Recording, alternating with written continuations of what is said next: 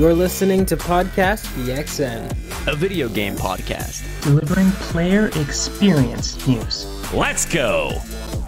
What's up, guys? Welcome to Podcast PXN, episode 144. I am one of your hosts, Daniel Prindle, aka Dan is DTM on Twitter, and I am joined over Discord by a couple of guys that allows one guy to take my character in TMNT and then not back me up for it. Oh, wait, we'll get to that in a little bit. Oops, I just unplugged my headset, and now it sounds really weird. Anywho, what you get. Now I lost my track. Where am I at here? Shit! Nintendo aficionado Roshan Warner at Roro, the host of Large Popcorn Video SAS Christian Macias at ISO Christian, and that one half of Men and Gitch, Gage Dempster, is not here. The man who takes away Leonardo from me. Anyways, welcome, traders. How's it going, Ref? Oh my god. I'm so sorry, Dan. I don't know. I don't even know what I'm apologizing for. I did nothing wrong. None of us did, bro. That is... There's only one person to blame here. Gage. I'll allow it. He's not here. Thank you to everyone watching us live and participating in the chat. Just as a reminder, we are live each and every Wednesday at 8 p.m. Eastern Time on YouTube. Just search Podcast PXN and you'll find us there. Twitch.tv/podcastpxn and Twitter @podcastpxn. The topic of the show this week, guys, is our second half of games in 2022 and our thoughts and, predictions of what we think is going to be the best from the rest of the year here. But first, the show always starts with the quick bites, so let's go ahead and jump right in. Christian? Yes, before we do that, I gotta say, I I don't know why. Today I put on some lo-fi beats as we're talking, so I have this going very quietly in the background in my own headphones while we're podcasting. And I gotta say, you sound so suave to these beats. Like this the vibes are incredible today for me. And second, I gotta address this turtle situation. No, I'll save it. For what you got for me, yeah. I'll save it there. Okay, yeah, you're right. I can only imagine what you're going to come up with here. Anyways, moving into the quick bites here. After conducting its own internal investigation, Activision Blizzard has found themselves innocent, guys. So they must be innocent, right? God. Can you imagine if this is how all investigations went down? Is like, so we think you did something bad. Can you look into it for us? It's like, what? Yeah. Oh my god! Totally weird. I like. Of course, they're gonna think that, but it's not up to them, and it shouldn't be. Yeah. You know what I mean? Yeah. That should be up to the people who were wronged, and anybody besides them, pretty much, should look into this. Exactly. Yeah. That's definitely a huge conflict of interest to look into your own investigation. So that's third. Guys, moving into the next quick bite here, more details have been revealed on the new Forza Motorsport from the creative director Chris Isaki. He has posted, actually I'm reading from Clobrill on Twitter. He always posts a bunch of highlights and stuff from Xbox stuff. He said it is getting an all-new career mode, multiplayer with a racing weekend structure, practice, qualifying, race strategy, schedule, ray tracing available real-time during gameplay, time of day and weather available on every single track, Xbox Series X and S allowing the best Forza driving experience yet, with fully dynamic time of day affecting gameplay, accurate sun position on real tracks. This game looks absolutely incredible, as we talked about last week. It's just mind-blowing what Turn 10's been able to do here for track-based racing. So, I joked I don't remember if it was on the podcast or on a stream, saying like, Gran Turismo is so much better. Like, first of all, to address this, like, one thing I love about both Forza and Gran Turismo is that they are so competitive with each other. Like, that competition breeds like innovation and makes like for better products for both of them. Like, they're both fantastic games. And told Dan privately, like, legit, the thing that's gonna like really push Forza forward is that if they're able to do ray tracing real time during gameplay, which Gran Turismo does not do. That'll be huge for Forza, and here we are just a few days later, and they have it. So yeah, that is so great to hear. Yeah, absolutely. Yeah, and obviously they've been working on this game for a long time. They took an extended development time from their previous game, so yeah, very good to see. Moving into our next quick bite, Dragon's Dogma 2 is officially now in production using the RE engine, which powers Resident Evil's recent remakes. So this was kind of a no-brainer, I feel like, after there was a ton of rumors and speculation and everything surrounding this game, and they announced that their little event thing, and that's when they announced Dragon's Dogma 2. So are you guys going to jump back into Dragon's Dogma 2? Back into 2? I haven't played it yet. It hasn't come out. Sorry, back into Dragon's Dogma now, because there's a big amount of people that have jumped back in. Including me, which I can tell you about. I'll just do it now. Because I bought the first one was on sale for like $5, $6 on PSN afterwards. Same thing on Steam. Played for like an hour and a half with my friend. It was not for me. It was showing its age. Some games hold up. Dragon's Dogma, in my opinion, did not hold up as well for me, for my taste. So I bounced out. I will still probably play Dragon's Dogma 2 because 1 was interesting enough for me to be like, man, if the gameplay was better, I'd be all in. And from what I hear, it might be co-op, maybe, or multiplayer in some aspect. So, like a new Dragon's Dogma, like what that could look like on modern tech, would be something up my alley. So, I will check it out.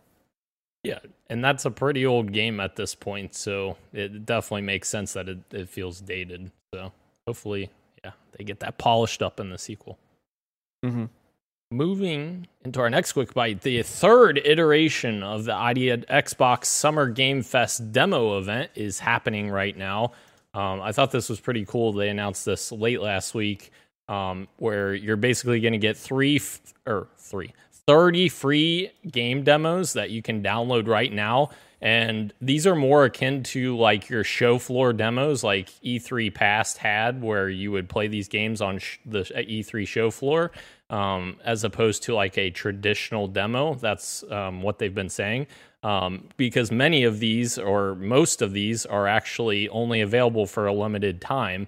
So from June 21st running through June 27th, players will be able to get their hands on these 30 demos.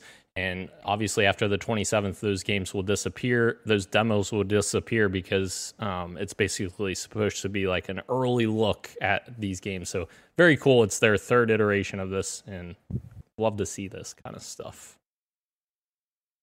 So this is like demos for us to download? Yes. For we the people? Yes.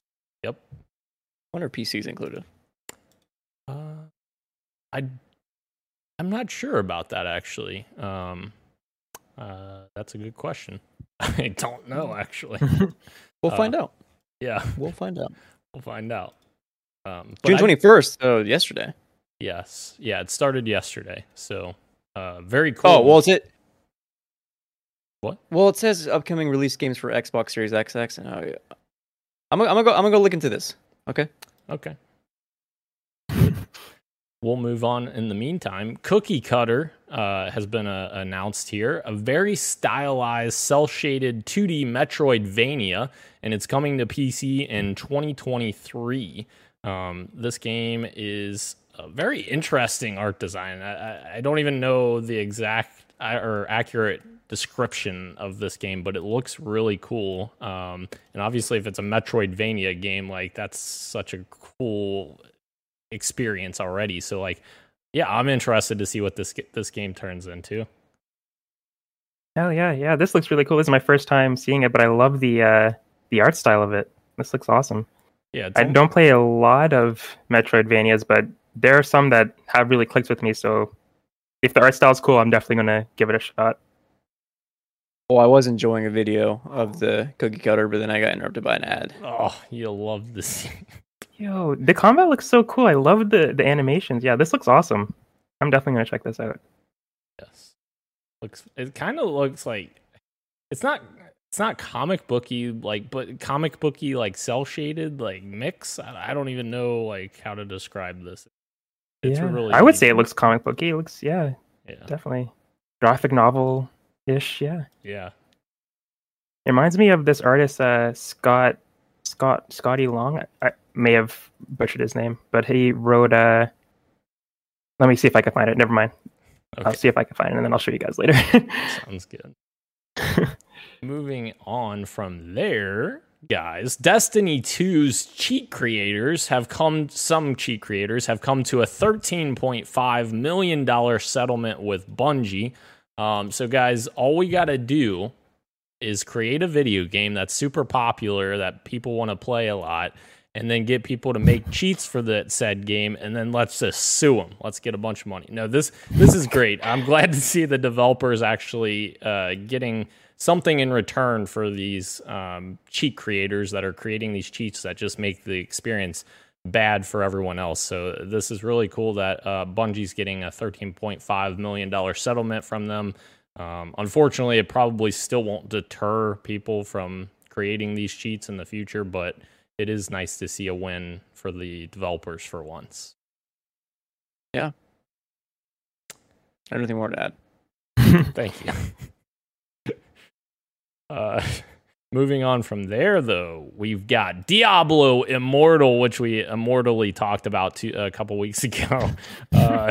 It is officially been called a success, I guess. It's already made $24 million in its first 2 weeks of being available on the App Store. Absolutely insane. Woo. Is this the one with all the microtransactions? Yes. Dang. Yeah. That's probably why. But yeah, that's crazy that despite all the controversy, there's still people who are not paying attention to any of that stuff, just download the game and they want to get what they can get out of it. So yeah, I guess and I'm sure Activision knows that, so they don't care.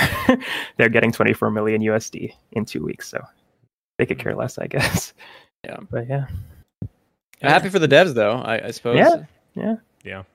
The game is great. Like, the gameplay is great. It's so unfortunate that the microtransactions are as bad. So heavy. Yeah.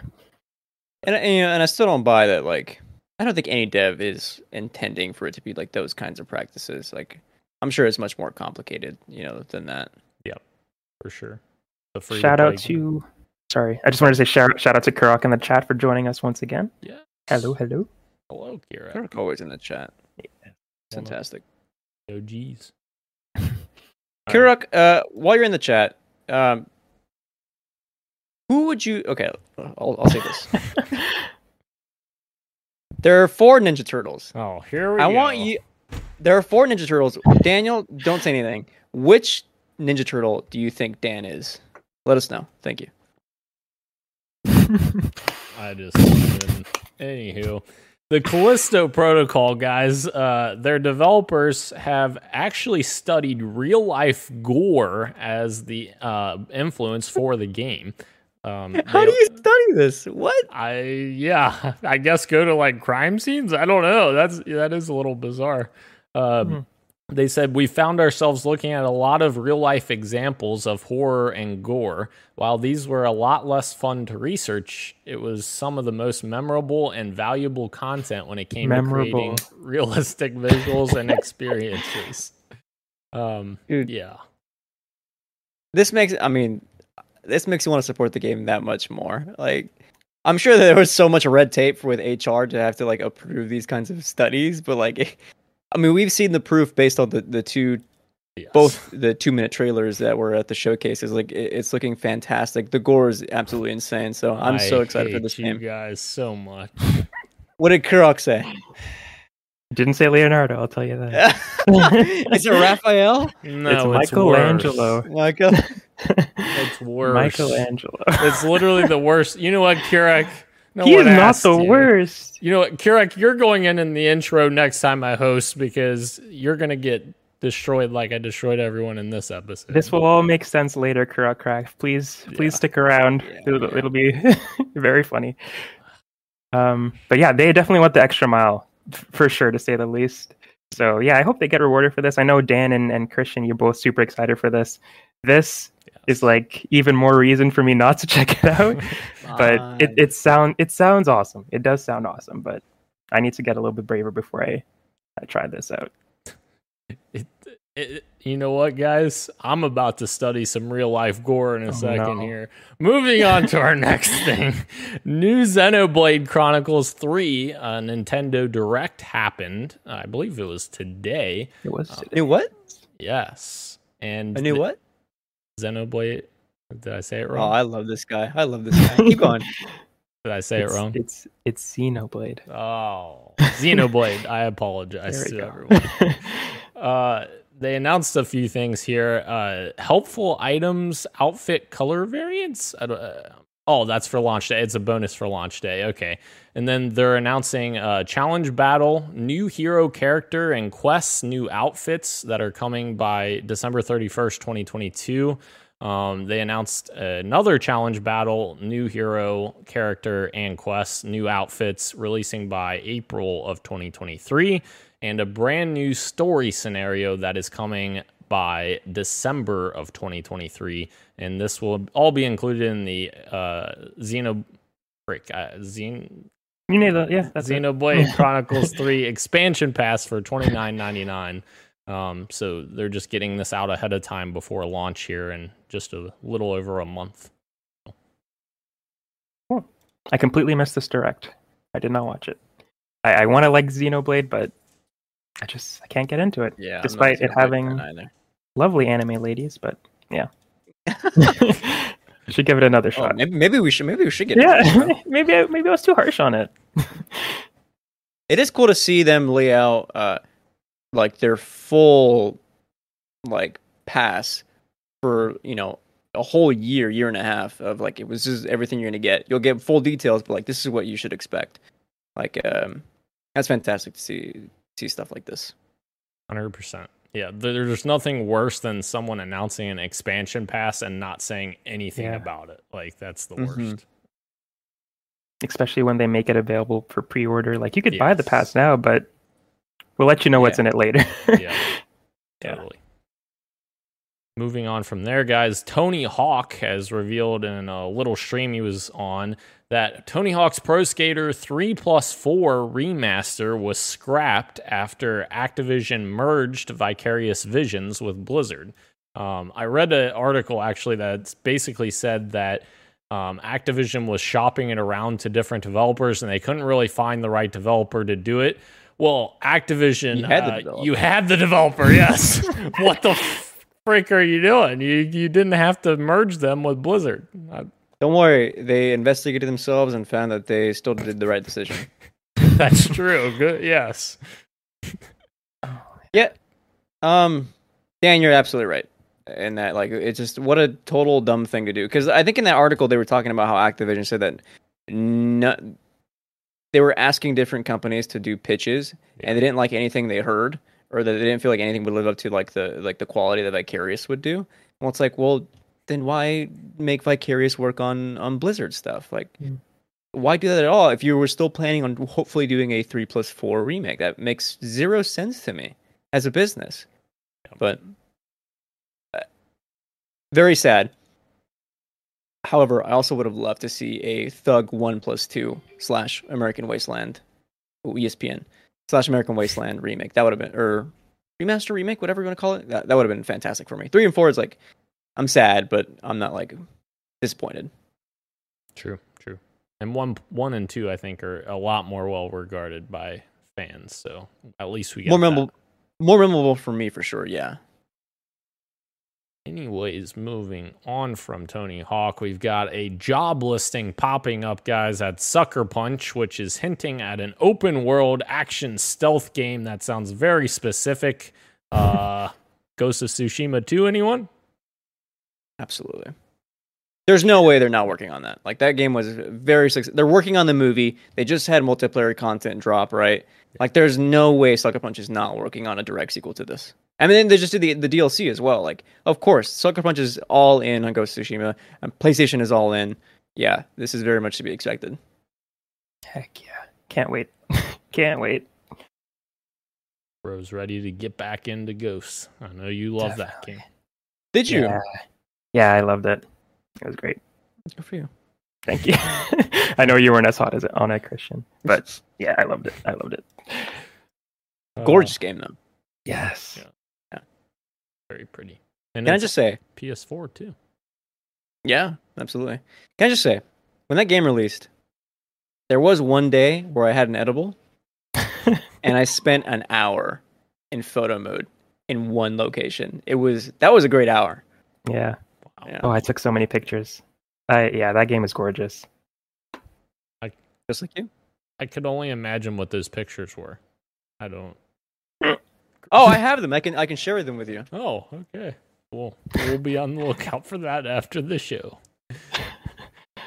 Our next story, guys. Xbox Cloud Streaming is getting mouse and keyboard support for PC users of the cloud streaming service. Plus, they are also getting up to 72 milliseconds of latency improvements. So this is on the backs, actually, of them working on cloud gaming last year and made a lot of strides towards latency, making latency as low as possible. But now they're claiming with a new technology called Display Details API, which is apparently supposed to improve latency in Xbox Cloud Gaming. It uses direct capture and can save up to 72 milliseconds of latency overall. They have a little comparison video of the three different inputs, HDMI, which would be like a local console, and et cetera, to see the different timings. So it's pretty incredible because I thought cloud streaming, since their last update, was already really good. So I'm very interested and excited to check this out when it comes. You know what my takeaway is? What's that? Take notes, Sony. This is very cool. Like, if you're gonna make cloud streaming like one of like your pillars of how to play games and how to make the like more accessible to multiple platforms, you want to make sure that you have as little latency as possible, right? Eliminate as much as possible, and to see them like encouraging to use software that's gonna make the latency that much better is phenomenal. Very cool stuff coming from Xbox. Our next story, guys, we're going to shout out Jeff Keighley to his great Summer Game Fest numbers that he just published today. His best viewership yet, and social engagement around the world. 27 million live streams, up from 8% from 2021. 3.5 million peak concurrent global viewers. Twitter conversation was up 100% year over year. The Game Awards hashtag was up 69%. Nice. And there were over 6,000 co-streamers, which, of course, we were one of them. So, yeah, very cool stuff for Jeff. Very excited about the future of Summer Game Fest. I've been doing my part. Yes. It gets bigger and bigger every year, like the Game Awards too. Like, he releases his numbers when that rolls around too. It's really cool to see that it keeps getting more popular and growing and growing. Hopefully that doesn't like steer him in the wrong direction, and it just keeps growing in a positive light. But yeah, it's great to see for sure. Although it was I think worst received critically, people did not like it as much. So it certainly wasn't this is the second year or third year he's doing Summer Games Fest. Ooh, was it third? Either way, it was my least favorite out of. I think it was his third, I believe. For me. Your least favorite, row? I think so. And it could be just the type of games that they were showing off. Fair. But, yeah. They showed off like 4 survival horror games back to back. Yeah, they did. Yeah, it could have just been that it wasn't for me particularly. But the show, like, it was a good show, but it didn't fill me with as much hype as the previous ones did. And it could just have been the games, honestly. 100% fair. Because I think last year's, if I remember right, Ro, you were like really hyped on a few games last year, and I was like, I think I was less so because we have such different interests. That's why, I think it's a very difficult thing for Jeff to balance. Like, how do I get as much variety as possible in this show? And that was definitely a complaint that I had, was putting all those samey games all together. They should have been spread out, but yeah, it is what it is. Yeah. Congrats to him nonetheless. Moving into our next quick bite, guys, EA Dice has officially talked a little bit about this, but they're saying they have no plans to make non-Battlefield games anytime soon. So, of course, that means stuff like Mirror's Edge and their back catalog of games isn't going to come back anytime soon. They're obviously doubling down on fixing Battlefield 2042 right now after that abysmal launch. So, yeah, EA Dice, I think, has bigger problems to worry about than working on whatever's coming next, because they still have a lot of work to do, I think, on Battlefield 2042. I've been watching some Jack Frags videos on Battlefield 1 because he still plays a lot of Battlefield. It was funny. Like he uploaded a video saying like, I think this game is a lot better than where it used to be, and then like upload another one saying like, this may be clickbait. I didn't actually watch this one. Saying like the game is still kind of a scam. I don't know. There's still work to be done for sure, but it seems like it's in a state that it is more playable and more enjoyable than it was at launch for sure. And that's probably fair since that's most Battlefield games anyway. But yeah, I'm thinking about jumping back in. We'll see. Yeah, I still haven't even played the 10-hour trial that I get with Game Pass through EA Access. I haven't even touched it. Like, crazy. Wow. Yeah. Moving into the final quick bite here, guys. Sega and Creative Assembly today announced Hyenas, which is a new multiplayer PvEVP heist shooter. Don't ask me to say that again. I won't be able to do it. It is apparently set in a future where billionaires have colonized Mars and made Earth inhospitable. Hyenas is a fast-paced multiplayer FPS that casts players as anti-hero pirates stealing from the mega rich. Let's go. Each match hosts 15 players split up into 5 teams of 3, and those teams compete to steal treasures from a spaceship and escape with the biggest pile of loot. This is a little comment from IGN Matt Purslow here. He says, it sounds a little bit like Hunt Showdown, but with the slick and speediness sensibilities of Apex Legends. So I'm intrigued. I would like to see more on it. Obviously, this is just an announcement trailer that we got, but I definitely want to see more from this game, and it sounds cool. And obviously, Creative Assembly is a great team. They made Halo Wars 2, which was fantastic, Alien Isolation, which a lot of people liked. So, yeah, very, very interested. Again, just like with the Metroidvania game that we talked about earlier, it has a cool art style. I'm obviously already a little bit intrigued, so I wish, again, like Dan said, I want to see a little bit more. I think the trailer was really cool, but it was an announcement trailer, like you said. They don't have to show off gameplay, but it would have been nice. But yeah, I think the art style is really cool, so I'll definitely keep my eye on it. Absolutely. This one is our Street Meat guys. It kind of walks the line of Street Meat and Quick Bites, so I just put it in here. Both The Quarry and High on Life were supposed to be Google Stadia first releases before Google shut down its internal studios. So apparently, according to Axios, both games were in development at the tech giant before Google closed its internal development studios, with The Quarry subsequently being picked up by 2K. When its parent company, Take-Two, was asked by Axios about Google, the rep simply stated that the publisher was happy with its decision, and the studio was looking for a publishing partner as the project came to completion. Of course, High on Life is the game from Justin Roiland, the creator of Rick and Morty, which we got at the Xbox conference, and that game is coming to Game Pass day one. That's very interesting to me that these two games were Google Stadia exclusives, because they actually are very interesting games to me. Like, The Quarry is obviously a follow-up to Until Dawn, or not a follow-up, but a spiritual successor. Sure. And that's a pretty beloved game, I feel like. And High on Life, I thought, was one of the more interesting games new games that we saw at Xbox's conference. So it's interesting to me that Google's just like, nah, we don't need you. We're good. I'm fascinated to see what was not working. Well, it was Google selling off or not wanting to do games. Was that right? Or what?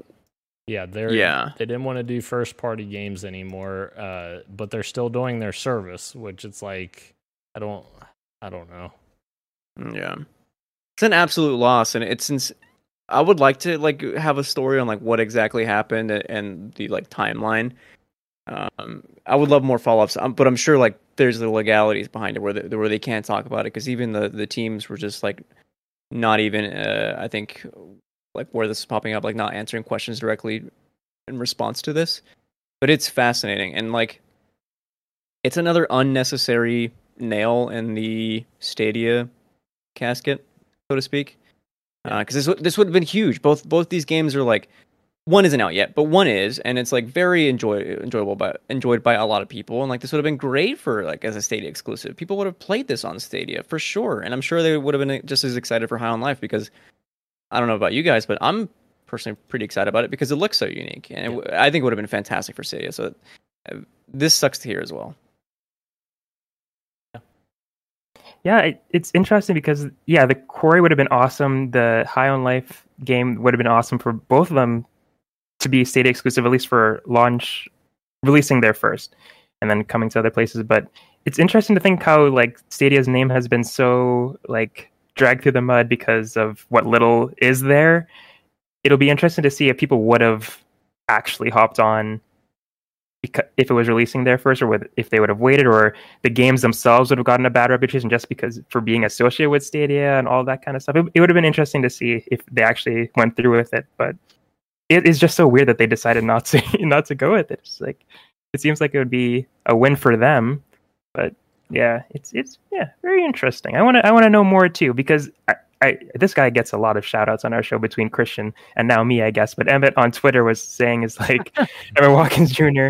was saying it's a shame about Stadia because it works and it does. Like the technology actually is really cool. Like Cyberpunk 2077, my best experience there was on Stadia. Like it's so weird that it sucks that that technology is going to waste right now because Google just have abandoned it instead of continuing with their promise. So here's hoping they're able to turn it around, but it doesn't seem like they are willing to. We're passing up opportunities like this. Absolutely. Moving into our PXN news of the week, guys. We got a bunch of Final Fantasy stuff, which biggest Final Fantasy fan in the world right here. I'm lying. Sorry. But no, this is really great stuff that Square gave us last week. Final Fantasy VII Remake Intergrade is out now on Steam and is also verified for Steam Deck use as well. That's awesome. Yeah. How excited are you, Ro? If I had a Steam Deck, I'd be more excited. But when I do get one, that's awesome. Just having Final Fantasy VII on the go like that, that's so cool. So that is awesome. It's such a beautiful game too. So having that in the palm of your hands is just like doesn't seem real. So is this part one then? This is part one with the DLC. It is a DLC. Yeah. Okay, it makes sense now. I was like, I didn't know what this was. I was like, okay, but okay, now I'm sorry. I'm a newbie when it comes to Intergrade includes it's the game plus the intermission DLC. Gotcha. Correct? Yes. The Yuffie story. Cool. Yeah. Which I'm gonna play. Nice. I saw. Which I don't need to play from what I heard for Rebirth, but I think I'm gonna do it regardless.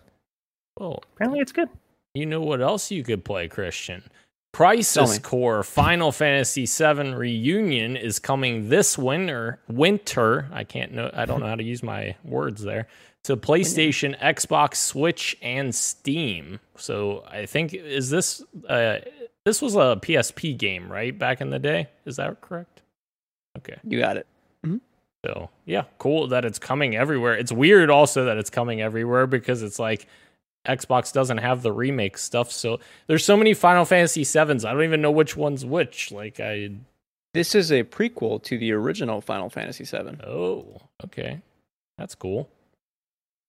So if you had to choose an order to play it, would you play Crisis Core before the remake? I would do original Crisis Core remake. Okay. All right. Now, with all of that being said, surely they didn't have anything else, right? No, they had more. Final Fantasy VII Rebirth was announced, and it is coming next winter on PlayStation 5, and I'm assuming that is part 2. And then they also confirmed that there is a part 3 as well for Final Fantasy VII Remake coming at some other point in the future. Bro, before you go, the most interesting thing about this is that, and I guess, if you were really paying attention to the story or if you were familiar with the story of Remake and how it compares to the original, you would already know. But I did not.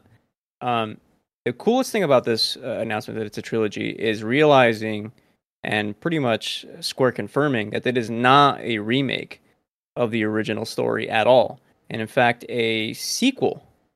The timeline's changing. Sephiroth is doing something. It's something, and that has me so curious. How curious, Christian? So curious, in fact, that I have gone back. I'm not replaying Final Fantasy VII Remake, but I'm rewatching all the cutscenes again and having a different perspective on the story now. And then I'm going to go back and look at original. So I am very excited for Rebirth now with all this context in mind. Yes, that I thought that was so cool too. I haven't played the original yet, and that's what I have been doing recently. I put it on the Switch. I had it on the Switch for a really long time, and I just never did it. So I'm doing that now to get ready for all the changes that are potentially happening with the sequels. I think that's so cool that they're not doing the same thing. They're just doing a new story, and that's really cool. And that's a great way to do a remake, just to really make it worth it with all the work that they're putting into it, also making a new story to add on to it. I thought it was really interesting. I know, Christian, you had a little bit of discussion about this on the penultimate stuff with the this winter sort of thing. It's like, is it this year? Is it next year? Is it 2023? Or is it 2024 for Rebirth? And Crisis Core, is it the end of this year or the beginning of next year? Very smart wording on their part, getting a lot of wiggle room to work with if they wanted to. So I'm not mad at it. I'll play it when it comes, but I just thought it was interesting how they chose their words very wisely there. Yeah, absolutely. All right, Ro, before we move on, I want you to, you're a betting man now, all of a sudden. Okay. In this scenario you are. Okay. When do Crisis Core and Rebirth come out? Crisis Core comes out next year, beginning of next year. I do think Rebirth comes out late next year, though. Like 2023 as well. They both come out in 2023. You're thinking we're getting 3 Final Fantasy games next year? 3? Crisis Core, 16, and Rebirth. I forgot about 16. Oh, maybe not. That's a lot. But Square is going crazy. They're making so many games. They dropped the Western Studios, and now they're like, let's make a bunch of games. Like, okay, jeez. But yeah. I still. Oh, sorry. I did. Sorry, go ahead. No, you're good. Go ahead. I don't know anymore. What did you think, Christian? Do you think they're all coming out next year, or are they a bit more stagnated? I think, and again, this is a kind of a rehash from the Penultimate Conquest kind of discussions. I think when I hear winter, I definitely think that January to early March, and especially because I think of it in like anime as well. Like that's the January. They are, a Japanese company. Winter is that January to early March kind of time period. So I think Crisis Core is early January probably, and you're probably not gonna get Rebirth until early 2024, in my opinion. But who knows? What do I know? And that's a great point too, because a lot of developers usually they'll say coming this fall if it's coming in fall 2022, as opposed to saying winter. So yeah, I think you're spot. And they'll say holiday season or something like that. Right. Yes. But speaking of Final Fantasy 16, guys, you guys mentioned it a little bit ago. We got some new Final Fantasy 16 details as well.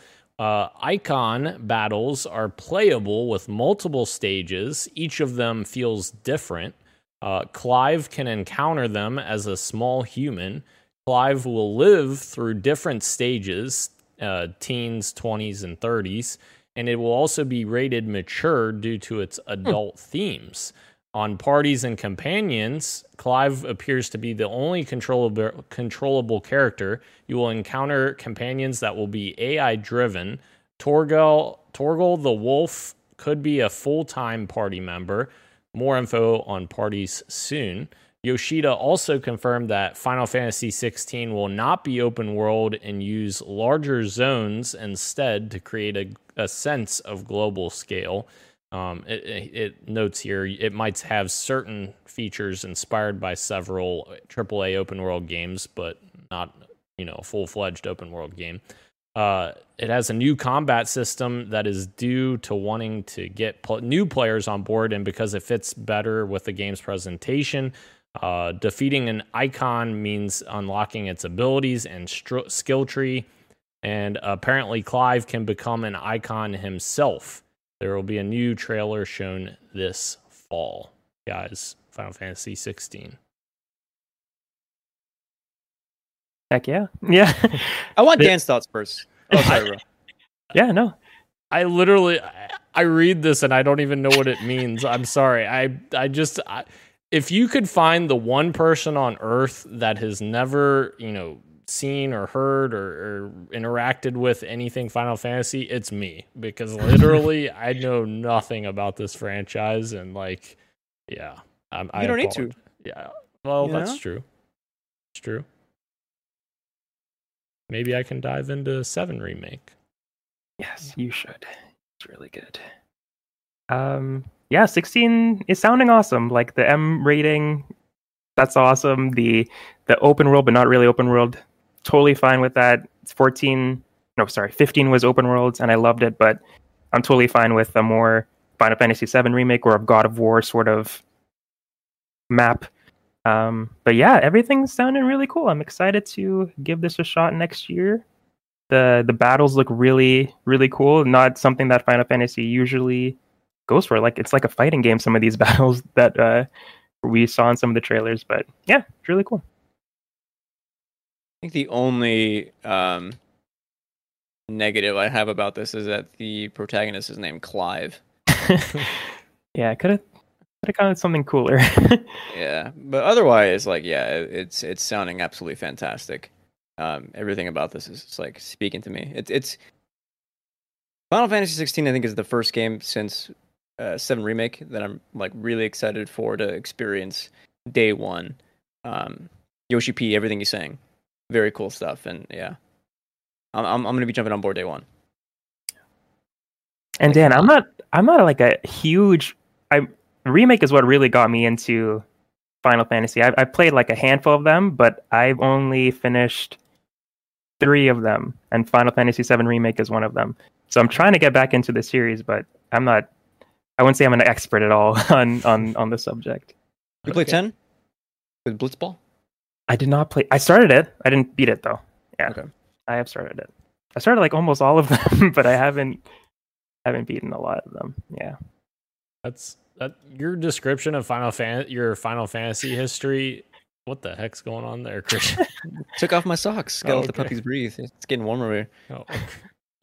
Your description of your history with Final Fantasy Row sounds exactly like my history with Legend of Zelda, because I've literally only played 3 Zelda games, but I love the 3 that I've played. Oh, tell me the 3 right now. Well, Breath of the Wild, of course, Legend of Zelda Ocarina of Time, and I've played part of Majora's Mask. Those are some good ones. Yeah, some good ones. So. Would you play Wind Waker if it came to Switch? Probably, yeah. I'd check it out. The cel-shaded art style has always interested me, but it was at the worst possible timing in my life when that game originally came out on GameCube, I think, because I was into all the shooty stuff back then, Medal of Honor and that kind of stuff. So yeah. When that game came out, I was like, "Oh, what is this? Why is it so cartoony?" And everybody loves it. Yes, because it's awesome. It rocks. Oh, you're revisionist, eh, Ro? You didn't like it back in the day? I loved it. I loved it when it came. I was a kid though. I didn't have I didn't have the internet to tell me otherwise. So I was like, I love this because I love this. So good. What a good game. So good. Heck yeah. You know what else is good, guys? Sony's new InZone brand that is coming soon. Reportedly, this is their new brand that they are going to announce with 3 new headsets and 2 new monitors set to be unveiled under this new label. They have an event scheduled for June 28th, so I would imagine these things will be announced then. One of which is the headsets, which they have 3 variants. There's a wired headset with 360 spatial sound. There's a wireless headset with 360 spatial sound with the best battery life. And then there's a premium version that's a wireless headset with 360 spatial sound, and it has noise canceling sound as well. So we got some new headset offerings there coming on the way. And also there are 2 monitors that they're going to unveil. One will be a 4K 144 hertz gaming monitor, presumably to be marketed with the PS5, because obviously that supports 4K to at 120 hertz. So that would be great to pair with that, as well as a full HD gaming monitor, 1080p at 240 hertz, which would be very much pointed at the PC audience that wants those high frame rates. So that would be interesting. But also, I thought maybe, because this was also rumored as well, maybe the new PlayStation 5 Pro controllers that Tom Henderson has been talking about lately would be positioned into this label as well. It would make a little bit of sense there as well to kind of, further, premiumize, I guess, that brand. And actually, like, the coolest part of this new PS5 Pro controller, I think, and it has a lot of the similar comparisons to the Xbox Elite controller, with the paddles and the trigger adjustments where you can lock your triggers higher. But one of the cool aspects I thought of this controller was apparently the thumbstick mechanism.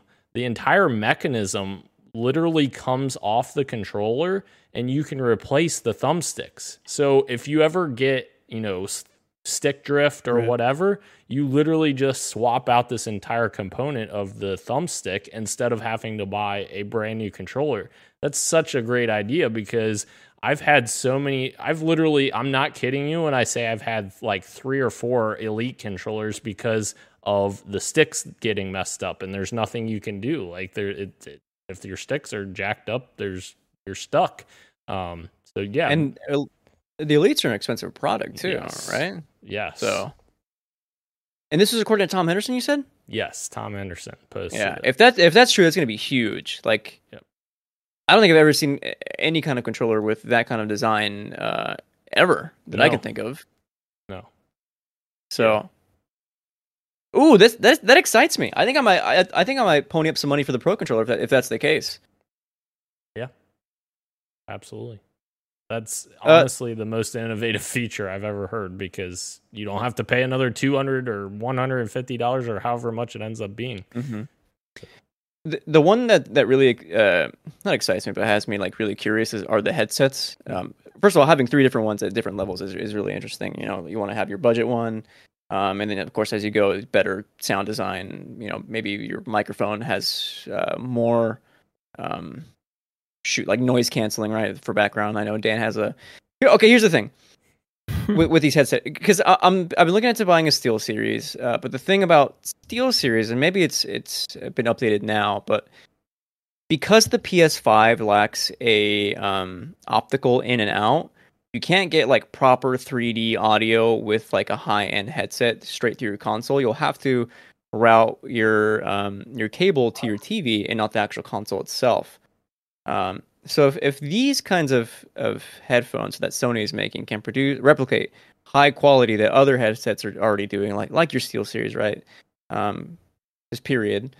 Then I think that'd be really cool to be able to do to get like a Sony product that has like very high end 3D audio, the way that you should be playing with these consoles. So we'll wait and see, but yeah, very curious. Guys, let's do a quick fantasy critic check-in Fuck here. me then. So, any recent games come out? Actually, we have a recent game that did come out on Rose List. AI: The Somnium Files, Nirvana Initiative. That game is sitting at 85 right now on OpenCritic. Pretty dang good. Nice. Good. Going to give me 15 points, right? Yeah, which it hasn't locked it in yet, but it's not going to go that far down if it goes down. I hope not. If anything, go up, please. Yeah, for sure. But other than that, I think that's the only thing that got new points. Gage's list still looks a little barren. At this point, it's me and Ro fighting for second. Let's be real. Gage is very safely in fourth, and you're very safely in first. I don't think that's true. I literally have a whole game that I'm not getting points from Forza Motorsport because I ran out of swaps. And that game's not coming. Yeah. No, and I think I have 2 on mine that I have to drop, presumably. So. Fair. Yeah, a lot of action happening over here on Cuphead is next. Yep. And I think we'll have scores by next Wednesday as well, because that game drops on a Thursday. So we'll have scores for that and Monster Hunter Rise Sunbreak. I'm very excited for that game. That's like my game of the year. 10 out of 10. I played the demo. There's no way that's getting bad reviews. Yes, let's go. Thanks, Christian. I appreciate that. I think if anything that's going to hurt it is that it's, maybe has like performance issues once it fully releases for Switch. I think you may have trouble there, but otherwise, like, it's going to be in the 80s for sure. There's no doubt. You love to hear it. All right. Moving on to our topic of... Oh, wait, no. What you got for me? I don't know what I'm doing here. I'm not in control. What you got for me, guys? So let's go ahead and start with Ro. Oh, with me? Yes. Okay. I know why. He's going last. I mean, I think I have the same game as you, but yeah, the only other game besides TMNT that I played was Final Fantasy VII, and that was for like a half an hour maybe, and then I had to stop playing to do some work. But yeah, Final Fantasy VII, awesome so far. Yeah, I'm excited to witness the story that started it all, and be able to compare and contrast. That's really why I'm playing it. Oh, original, not remake. Yeah, the original, yeah. Yeah, okay, got it. Playing it on the good old Switch. And yeah, so that's a fun time. And yes, as Dan alluded to at the beginning of the show, we also played TMNT Shredder's Revenge together over the weekend. Me, Dan, Christian, and Gage. I'm sure Dan will have a lot more to say, but I really enjoyed it. I had a great time playing with you guys, and it was a really fun beat 'em up. And I played as April for majority of the time, and her moveset was really fun. I know Dan, you didn't like it so much, but it was really cool, like playing as her and then leveling her up and getting a new move and then trying that out. It was really cool. I don't play a lot of beat 'em ups. There's a couple that I really like, but I had a blast playing this. I don't know if I'm going to go back to it though. I don't know if I would enjoy it as much as I did if I was playing by myself. River City Girls is a beat 'em up that I love, and I love playing by myself, but I don't know how much I would enjoy playing this one by myself. But as a co-op experience, it was awesome. Let me start with TMNT as well, Ro, since we all played as well. First of all, let me read you Roshan's review on GG, which reads, April O'Neil? More like April Whole Meal, which I couldn't agree with more. One of my favorite things about playing this game with all you guys was hitting the left bumper to do my little, get ready for a high five, and then high-fiving Ro after stuff. Every level I would look for Ro so I could high-five him. And if somebody else went to high-five you got mad. Shunned. That's true. One time Dan high-fived me, and I high-fived him on accident, and I told him I'd take it back. It's so funny. Here's the thing about TMNT, because I agree, it's a great game. I had so much fun playing it. But there's something about it that's holding it back for me to be like a true, amazing, game of the year contender kind of game. And I can't quite pinpoint what that is, but there's a certain amount of depth that I didn't find engaging all the way through. It was fun playing with you guys, but on replayability, I don't know if there's sure, you can collect stuff and do the arcade mode, but other than that, I'm not sold at 100%. And maybe it's just because it's that kind of game. It's an arcade kind of game, from the years of yester. But I don't know. What do you guys think? Did you guys enjoy it? Yeah, Dan, I want to hear your thoughts for sure. I just want to say I agree. I don't know if I would go back and play it. I was going to say the same thing that you said about the collectibles. That's one reason to go back. Mm-hmm. And obviously Casey was, I don't know if this is a spoiler, but Casey was unlocked at the end of it. So it would be cool to try a different character. But again, this is just maybe not our type of game. I think okay. I almost tried to mention this. I think for me, it's that the level variety and enemy variety doesn't really kick in until the later, like ending levels of the game. Everything before that, like, is fun enough, and it's like so. Like, God, the art style is fantastic, but nothing is ever like really like, oh, this is fun now. This is like I'm experiencing something different. Nothing is requiring me to be playing anything that's like very in depth. That's requiring a lot of moves or throws. Like, it's very much still mainly your XXX button, and then every now and then a variation of a super, which is fun, but like nothing that's like as engaging as another melee. Like a melee game that I played this year that I loved was like Sifu. Like that combat is super engaging, and here it's just maybe it's just because it's the genre of the beat 'em up. But yeah, I don't know. And it could have been that we were playing together. Like I feel like there was a couple of bosses that we were having trouble with, but we never were really that scared because if one of us went down, we could have gotten revived by somebody. We had a pretty good amount of lives. If someone was playing by themselves, it would have to be a little bit more strategic with the trouble bosses that we were having, and maybe that adds another level to it that we didn't quite get. But I totally agree with everything you're saying. But we definitely had a different experience from solo players for sure. Before Dan gets his cathartic rage out, like the Raphael he is, I also have beaten Kirby in the Forgotten Land.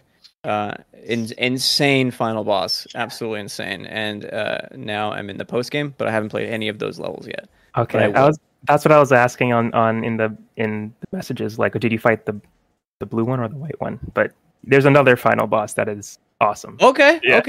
So keep going. Yeah. All right, I'm done, Dan.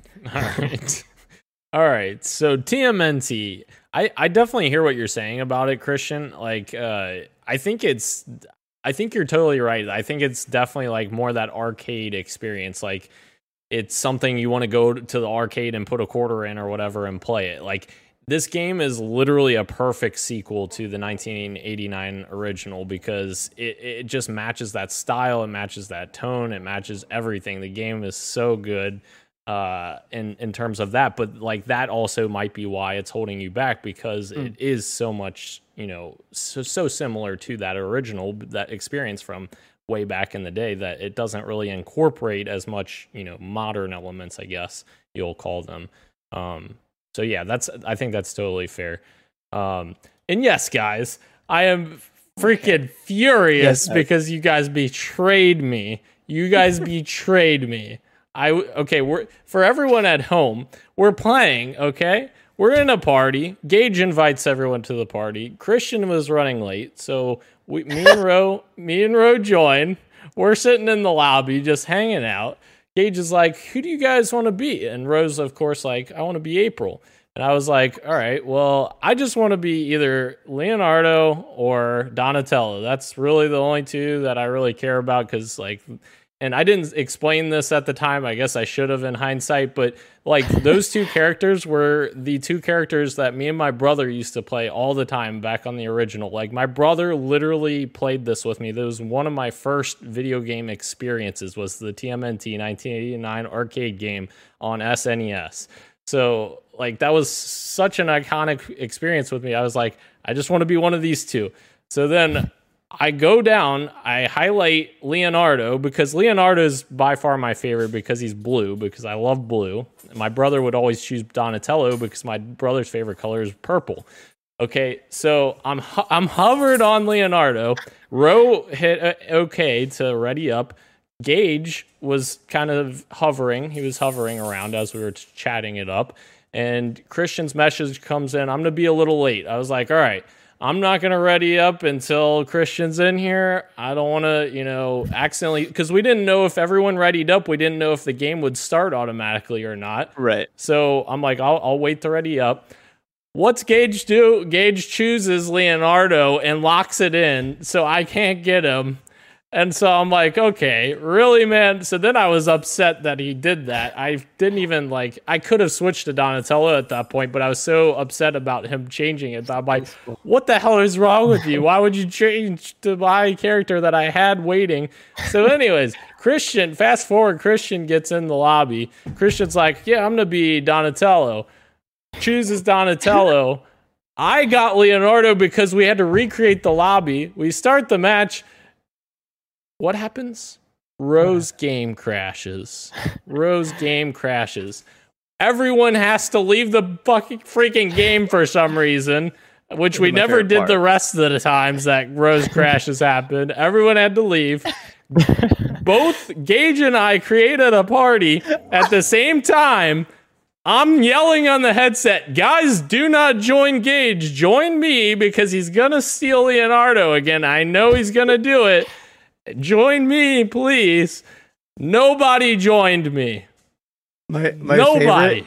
My favorite is that both yours and Gage's invite came at the same time. And when I clicked Gage's, it wouldn't let me join. Like, so it was just yours now. And I asked Gage for another invite. Oh my goodness. Exposed. We're terrible. Yeah. Oh, dude, it was so funny. Exposed. You guys have been exposed. All right, guys. Moving into the topic of the show, we are going to talk about the second half of games of 2022. We have a lot of games still left in the rest of the year. We have Game Informer's release schedule is absolutely ginormous here, guys. So yes. I don't think we need to go through everything because there's a lot here. But I don't know if you guys want to pick out any, or if you guys just want to dive into my questions here, I can just start us into our questions here. I actually keep a running list, a personal list of games, a calendar. So I have mine ready to go. Okay. So it's always, it's up to whatever you guys think. Okay. Let's just dive in then. I wrote these questions because I feel like this would be the most focused answers here. What is your guys' top 5 anticipated games coming out the remainder of this year? What are the games that excite you the most? I can start here and give you one that I've been very excited for. Oh, sorry, Christian, go ahead. I need a clarification question. Okay. With confirmed release date? It doesn't have to be confirmed release date, but confirmed for this year. Does that count? I will throw into. Okay, I have an honorable mentions then. Okay. Well, I mean, if it's expected this year, I don't know what game you're referring to, but if it, I have 2. You'll see. Okay. All right. But my first one is Callisto Protocol. I think that Christian's going to echo my sentiments there. It's been very excited to see the progress of that game and what Glenn Schofield has done with a brand new team to make this game in 3 years is absolutely incredible. I just don't understand how he did it. One of the original creators on Dead Space, and this game looks to continue to further that legacy of survival horror from him and his team. And I'm so excited for that game. I really think it's going to do well. And I just want to see more. I want to see more deaths and more awesome stuff. But yeah, yeah. Well, I'm gonna do mine. I'll just say this: Callisto Protocol was also on my list because for the exact same reasons. I think that dev team is preparing something really special for us, and I'm nervous that the game might get pushed into January just because that release date is very close to the end of the year, and who knows? There could be some kind of bug fixes and just overall polishing that the game could end up needing very last minute. But if it does stick that 12/2 landing, it'll be a bummer because it won't be at the Game Awards, which I think is a damn shame. It'll be past that cutoff. But I think personally, it's looking like a Game of the Year contender for me, just from what I've seen. Granted, I haven't played it, but I know what that team can do. Not the whole team, but it's the Dead Space devs, right? And Dead Space is one of the most iconic sci-fi survival horror games ever made. Right, and so I think they have something very special in their hands. It could be very cool. Yeah, absolutely, bro. What you think? I'm thinking about how I want to start off this with a crazy one or just a normal one. So I'm going to go with a normal one. The Tlu remake. I'm very excited for that this year. Don't have a PS5 yet, but maybe the PC version isn't too far behind. But yeah, everything that The Last of Us is my favorite game of all time. Everybody knows this. Well, not everybody knows this, but I'm telling you guys. Tlu is one of my favorite games of all time. And being able to experience that game again, not for the first time, but just in a different way, excites me like so much. Like I can't wait to see the different animations, the gameplay being updated to like maybe the Last of Us 2 type style. It's just so exciting to me to go through that story in a more revamped way. And the way that it was presented in 2013 was incredible. So I can't imagine what a 2022 version of The Last of Us is going to look like. So I'm super excited for that. So, Christian, yes. I was listening to PS I Love You this week, or I guess late last week, and they were talking about how they've been skirting the question of like gameplay, and it made me realize that based on the conversations that they were having there, that it probably won't be TLOU 2 gameplay, because in the promotional material for The Last of Us 2, they're really highlighting that Ellie has this different moveset because she is very much different than Joel, right? She's like thinner, much more agile, so she's able to do like dodges and go prone. I'm pretty sure maybe Joel can go prone, maybe, I don't know. Right. But like those dodges, those kind of mechanics are very much like, this is an Ellie moveset. That got me thinking, like, if it is a revamped kind of gameplay, like they are suggesting that TLOU Remake might be, then maybe they're just revamping Joel to have his own unique gameplay, like very much like much more tanky. Yeah. And I don't know what that would look like, but you know, based on what they did for Elliot, I think if they're creating a whole new moveset for Joel, that could be also really, really cool and special. Yeah, definitely. Yeah, that excites me even more, honestly. Like if they are reworking Joel the same way they put the work in for Ellie, it's just like, it's awesome. Like I can't wait to see what they do. Like the prone stuff, yeah, cool to see him on his stomach or on his back or whatever. But reacting to the environment, like how Ellie did, how she would like, there would be like a random sofa in the environment and she would just like lie on it. And then it was so cool how she interacted with different objects in the game and in her environment. So it'll be cool to use the environments of the original game and see how they rework them with this new gameplay and stuff. And going under cars, maybe, like, cause you couldn't do that in 2013, but you could do that in part 2. So yeah, it's going to be really cool to see how stealth has evolved as well. Yeah, I've been critical on another episode about the price of it, like for people who have bought this game justifiably twice. Right. For people who have bought this game twice already, but I'm still very excited to play this game because, like you said, Ro, it's one of my favorite games of all time. It's a masterpiece of storytelling, and it's beautiful. And I'm excited to check out, some of the gameplay enhancements for The Last of Us because I didn't spend as much time in The Last of Us Part 2 because of certain issues that I have with it. Yes. But yeah, I'm very, very, very excited to go back to it. Christian, don't you shake your head at me. I'm very excited to see what those enhancements can be for the first game, for sure. Before we move on from TLOU, all three of us being The Last of Us fans, can you imagine what it's going to be like when we experience that opening again? Oh no! How did I not think of that? Like I'm thinking about Tess's scene, the end. It's going to be insane. The opening. Oh my god! Yeah, jeez. How did I forget about that? Yeah, that's going to be something. I'm going to start crying in the first 10 minutes again. Wow! I can't wait. Me too. I love games that break my heart. Mm-hmm. Yeah. It's heart-wrenching. All right, Christian, was Callisto your first one, or were you just adding on? Oh, I didn't know we were doing a list here. Are we doing a list? Oh, it's like our 5, right? Yeah. I think that was the goal. But I mean, because I have TLOU on my list as well. So. Oh, okay, that's fine. I have TLOU as well, actually. So look at us, huh? We all love TLOU. I mean, Last of Us. So, I mean, if Last of Us is on both of ours and Callisto is on both of ours, that means Ro needs a second one. Oh, okay. Okay. So this probably isn't on your list, Dan. Maybe it's on Christian. Maybe not. But Sonic Frontiers. Yeah, I didn't. I'm not surprised that I'm the only one.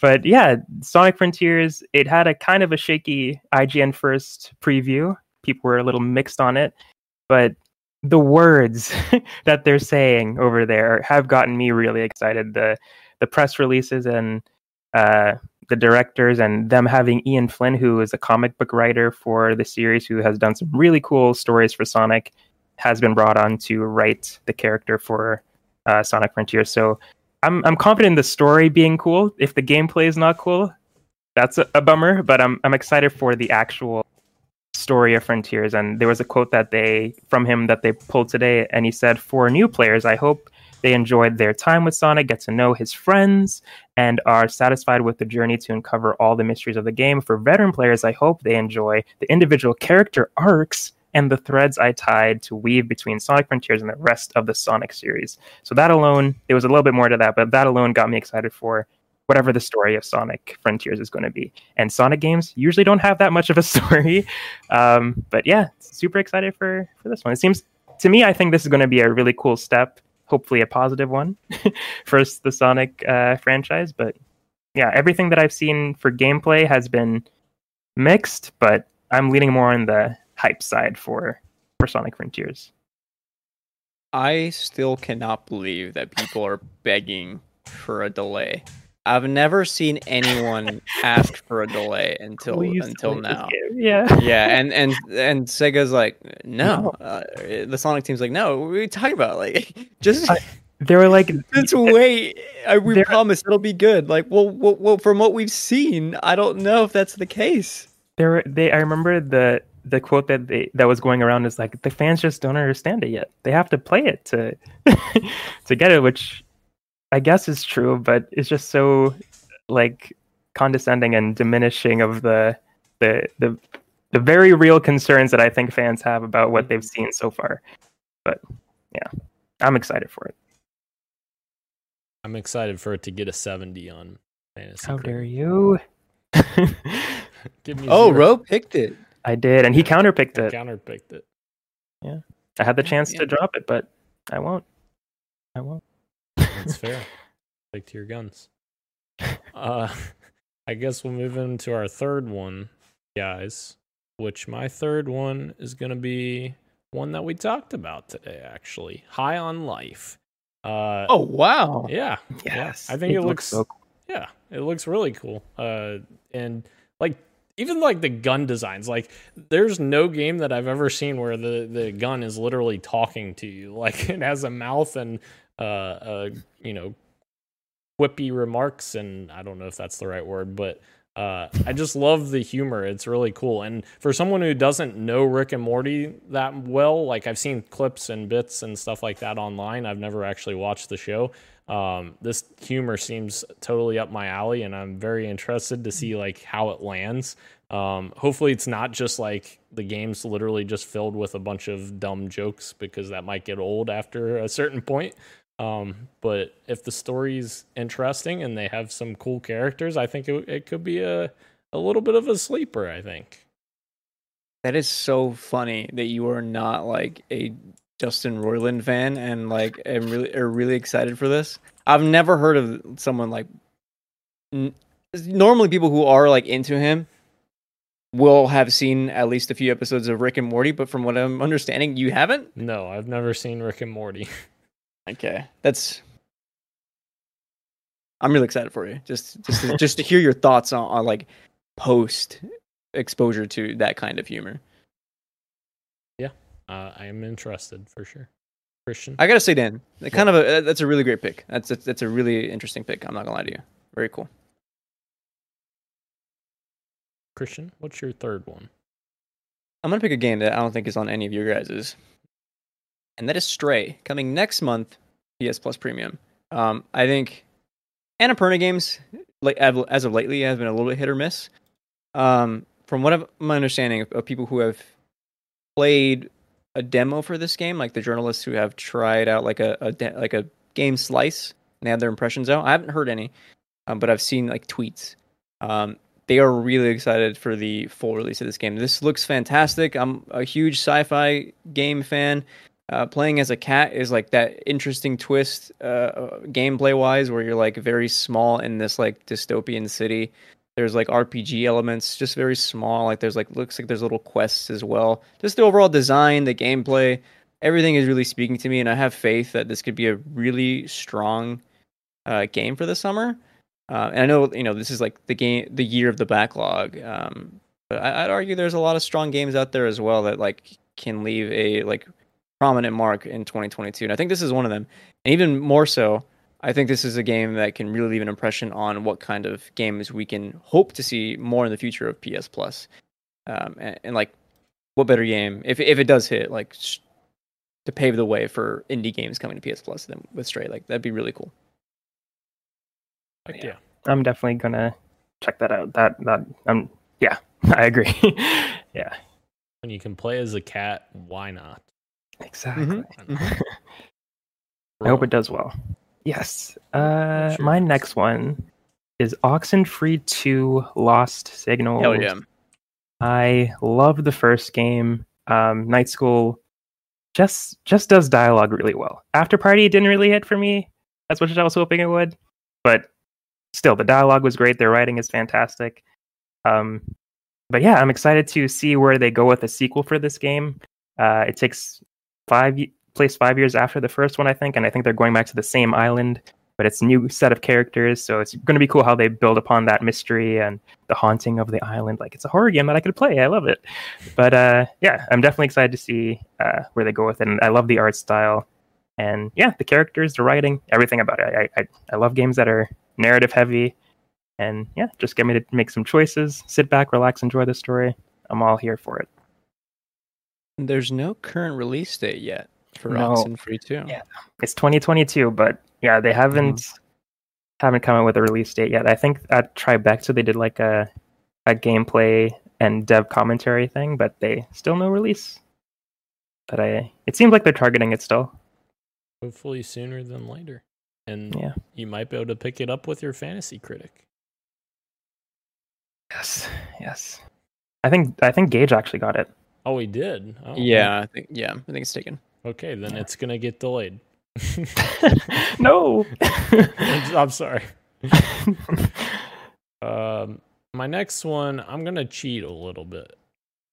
I guess you could call it cheating, but it's not cheating in Fantasy Critic, so I'm going to count it. Resident Evil Village Winters expansion. Very, very excited to play this expansion for Village. Resident Evil Village is my favorite Resident Evil in a long time. Of course, I like the remakes as well. 2 and 3 remake are great. 2 especially. But Village is the best mainline Resident Evil, in my opinion, since Resident Evil 4.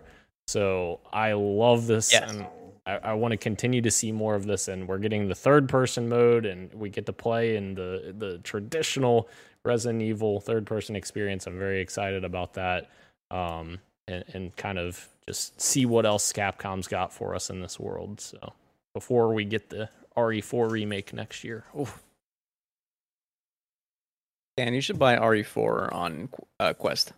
I really should, because I love that game. It's fantastic. And actually, it makes sense that RE4 would have a VR mode because it's, a lot of tank controls, right, Christian? Oh yeah. By the way, I apologize to the audience for. To the audience. Yeah, I apologize to the audience for saying that it wasn't tank controls. It is very much Gage and Ro were right when they said last week that. Yeah, somebody had to dig up the video proof of who originally brought it up. Oh yeah, thank you, Kirik. Killing me. Nobody saw that. Kidding. It's not real. Thank you, Dan. You're welcome. Yeah. I apologize to the audience for having to apologize to Dan right now. Okay. All right, Christian, what's your next one? I'll do another big budget one that Gage and I know are really excited for. Modern Warfare 2, no doubt. Of course, we know it's a beloved franchise. Seeing the characters we know and love is really exciting. We've already talked about how the mechanics, the gameplay looks really cool. Fun, not twist, but like fun way to make a modern version of this game interesting is to like have introduced new mechanics, like the water mechanics. We saw that in the level. The new characters are exciting as well. But like, what really is going to get me to why it's so far high on my list as well, why it's top 5, is that I think there's a huge potential for the multiplayer section, because reports are saying that it's a 2-year game. There could be a lot of great longevity if they support it, not just on the multiplayer side, or not just the like 6v6 or traditional multiplayer side, but like the Warzone kind of stuff. If what we're hearing, the reports are to be true, that is going to be some kind of Tarkov-like gameplay or gameplay mode, whether that's in Warzone or multiplayer, there's gonna be so much longevity and like fun to be had with Modern Warfare 2 this fall, and like that's really exciting for me. I can't wait to get back into it. Modern Warfare again, remake 2018 was one of my favorite Call of Duties in such a long time. It may be up in my top 5 Call of Duties like ever. I'm pretty sure it is. So yeah, cannot be more excited for MW2. Heck yeah. And that was one I was gonna talk about, but then I was like, no, I know you'll talk about it, so I'm not going to. So yeah, very good. Very excited for it as well. Ro, what's your next one? All right, so I have 2 more picks, right? Yes. Okay. So I kind of talked about it a little bit earlier, but River City Girls 2 is my next one. There's a sequel? There's a sequel coming out this year, yes. And it looks awesome. More River City Girls fun. I love the characters that they have there. And as I said earlier, I don't play a lot of beat 'em ups, but there's a couple that I really like. River City Girls is one of them. But yeah, so I'm just excited for more River City Girls. There's not a lot really for me to to say about this one. It's a beat 'em up. It's an arcadey beat 'em up, but I love the first one, so I'm excited for more of it. Heck yeah. All right, now I have to make the great debate on what the final game I should choose is, because I don't know what your guys' final game is, and I kind of want to do something different than what you guys have.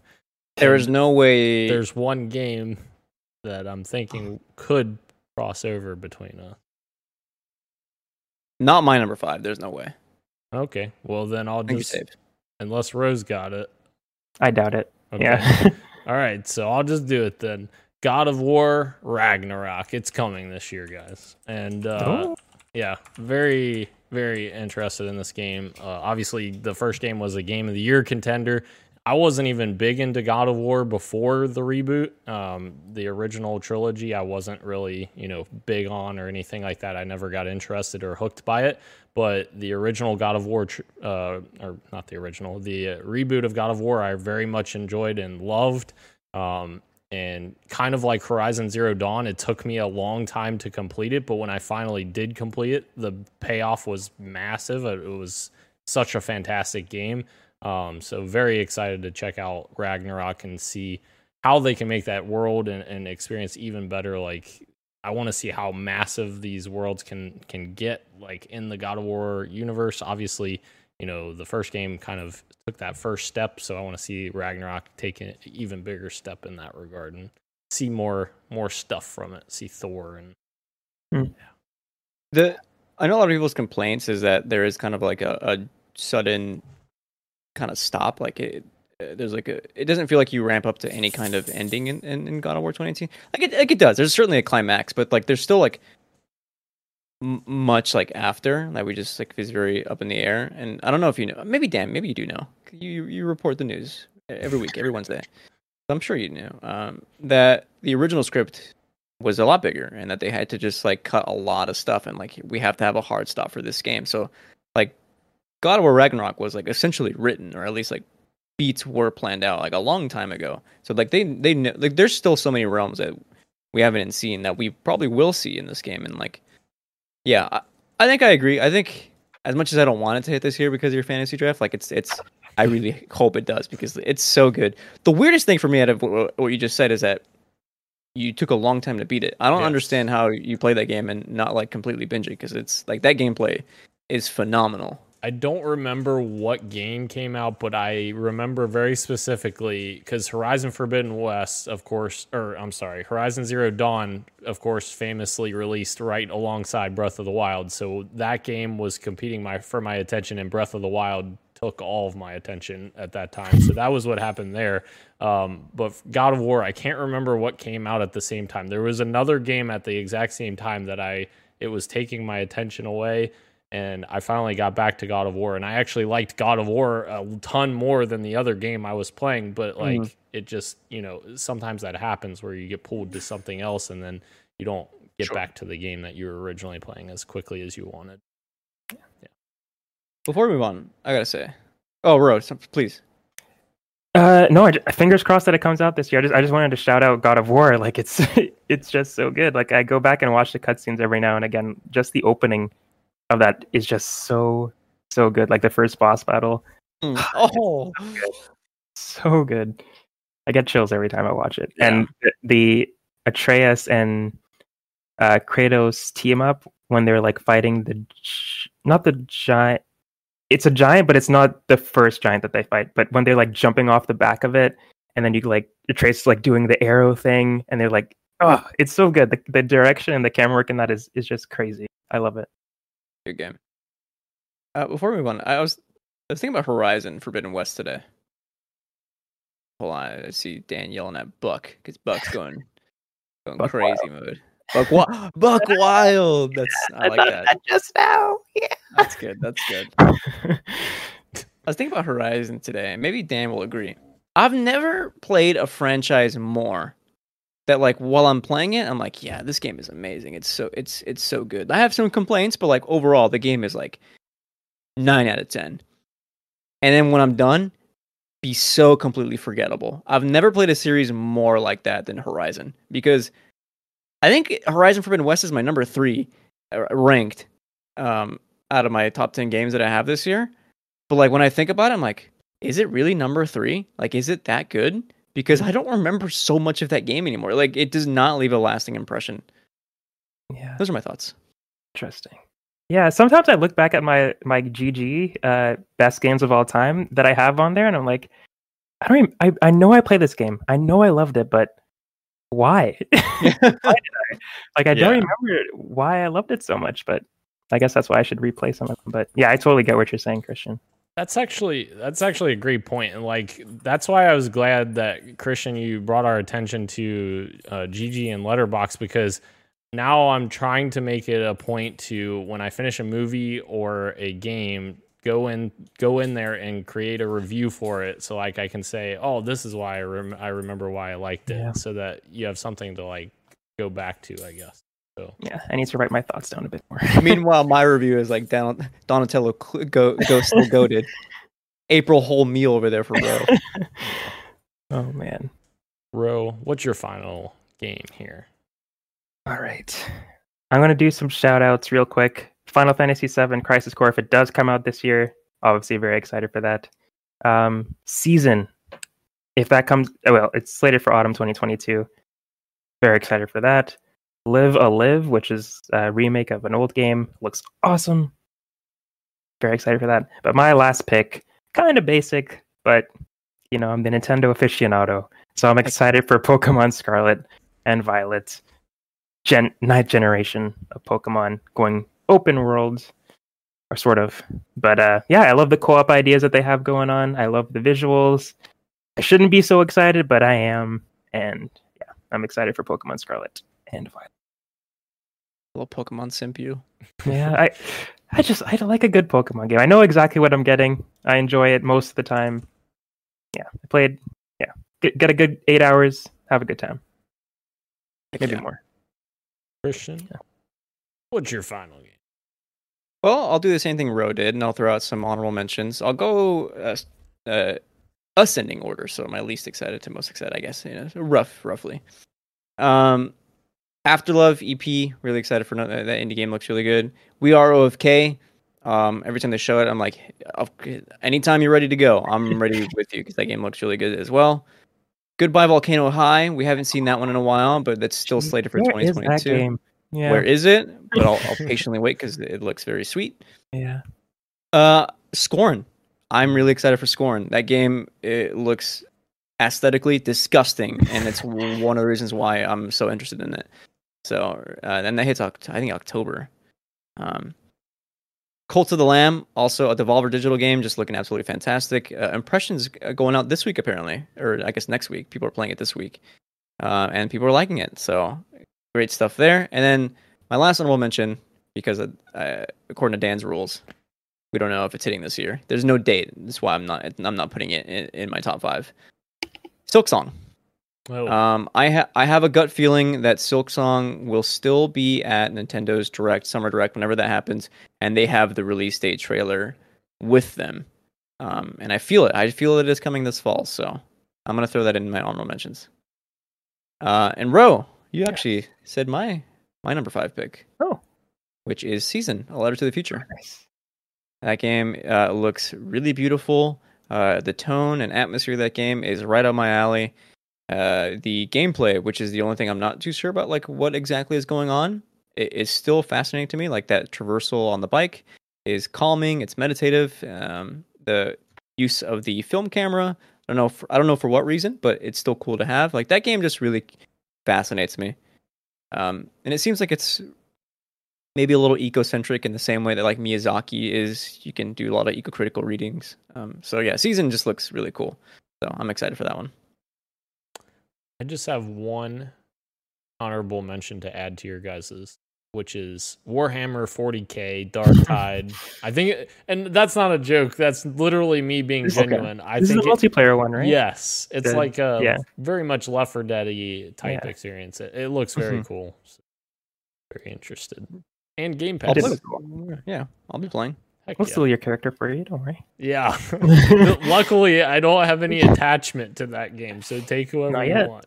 Yeah. Not yet. That's true. But when you form that bond, don't worry, we will take it away. We will break it. You'll tear it out of my heart. Make me cry myself to sleep. You don't understand, bro. I used to play Warhammer 40K on the original arcade cabinets with my brother. Oh. Yeah. Really? I had to get one more jab in, damn. He's lying. Yeah. Anywho. Before we end. Well, I have one more question. Okay. Unless you can do what you're going to say. Before you ask this, RIP to, I guess, any of our excitement for Forspoken, because all of us, like, I don't know if that game's going to be good or not. Yeah. I will say, I was always never that excited for it. You could go back and check. Okay. There were times where I was, but there were a lot of times that I wasn't. I think the last time we talked about it, I wasn't. But yeah, I don't know what happened. It did look cool, and then I don't know what happened. I really don't. Mm-hmm. You know what? I think maybe the writing had something to do with it. Yes. Yeah. I already had to come through a 2-hour episode to find the clip where I said that, tank controls an RE4. I'm not going back to try to find that, Ro. That's too many episodes. Okay. It's okay. I'm lying. Was that you who said? What? The RE4 has tank controls? That was you? You're kidding me. Get out of here. One last question for you guys. What game do you guys think in the second half of this year is going to have the highest Metacritic score / OpenCritic, I guess? I think it's a tough one. And honestly, I could see The Last of Us remake getting the best score, because the game is already banger and you're just remaking it to make it look good. I disagree. I think because of that reason, there's a very chance that it drops a little bit, because those expectations are like, I mean, think about it. You don't even want to spend the full $70 on this. Like, there's discussions that like, is this justified to be remade? And I think that will like spill over into some kind of criticisms where like, was this really necessary? Are the improvements substantial? Let's assume yes. Sure, but like the original game was already like fantastic, you know? Like there's might be room for criticisms where it might drop it down a little bit of points. Fair. So Christian, what do you think? It'll be in the 90s though. Don't get me wrong, it'll be in the 90s. Christian, what do you think then? What game? God of War. I think God of War gets the slight edge over The Last of Us. Again, for all the reasons, because there are worries there that the TV remake might not be as justified, and that might hurt a little bit. God of War, like that is already, that original game, 2018, had like a very high Metacritic. It was like a fantastic game, and expectations maybe might hurt it a little bit. I'm not gonna lie to you. Like, will it live up to expectations? I think it will.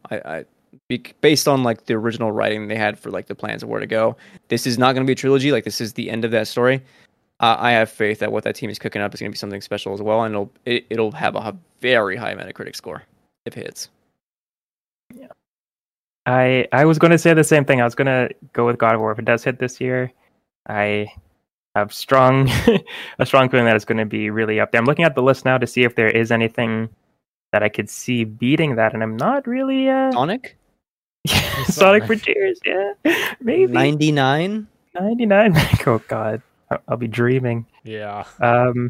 But yeah, I think God of War definitely, out of the list that we have here and the games that we know that are coming, maybe something will surprise us in the coming months. But yeah, God of War, Ragnarok, no doubt in my mind is going to be the highest. If compared to The Last of Us, I think that does win out as well. I think Callisto also could be a sneaky pick too. Yes, I agree. Guys, and we covered my top 3 of I think if I had to guess a descending order, it'd be God of War, The Last of Us, and Callisto. Sure. Bayo 3. Oh, yes. I still think it's hitting October. I hope so. Come on, Nintendo, give us that direct. We need dates. Give us all the dates. Anything else, guys, before we close out the show? Saying that Leonardo's not here. Shame. That pregnant pause. I'm disappointed. Oh, I remember what I wanted to say from earlier. If you made it this far, you get my thoughts, my late. So we all know that Dan was very mad at him not being Leo for TMNT. Well, I got my karma this week when I was installing my dual monitor stand on my desk, and I had my secondary monitor, not my primary, on the ground. And while I was looking for the right screw and stuff, I accidentally hit my elbow on it, tipped it over, and it fell onto a metal leg. The screen works, but there is a substantial piece that, like, on that top left does not work. So, RIP to the second monitor. I got to wait for another one to eventually come in. Also, I just saw Gage was typing in the YouTube chat. I'm still excited for Forspoken. Frick you. Well, you're the only one. Oh, man. Whew. I miss Gage. I wish you were here on this episode. I would have gotten so toxic. Here's what you got for me. Yeah, like you did, when we were playing TMNT together. Remember that, so Christian? So, yeah, vividly. I do too. I cry myself to sleep every night about it. Thank you again to everyone joining us live on YouTube, Twitch, and Twitter, as well as podcast services everywhere, including Apple Podcasts, Google Podcasts, SoundCloud, Spotify, and Stitcher. Thank you, Ro. Thank you, Christian. I am Daniel, and this has been Podcast PXN, and we are out. Much love, and keep on gaming. See ya. Miss you.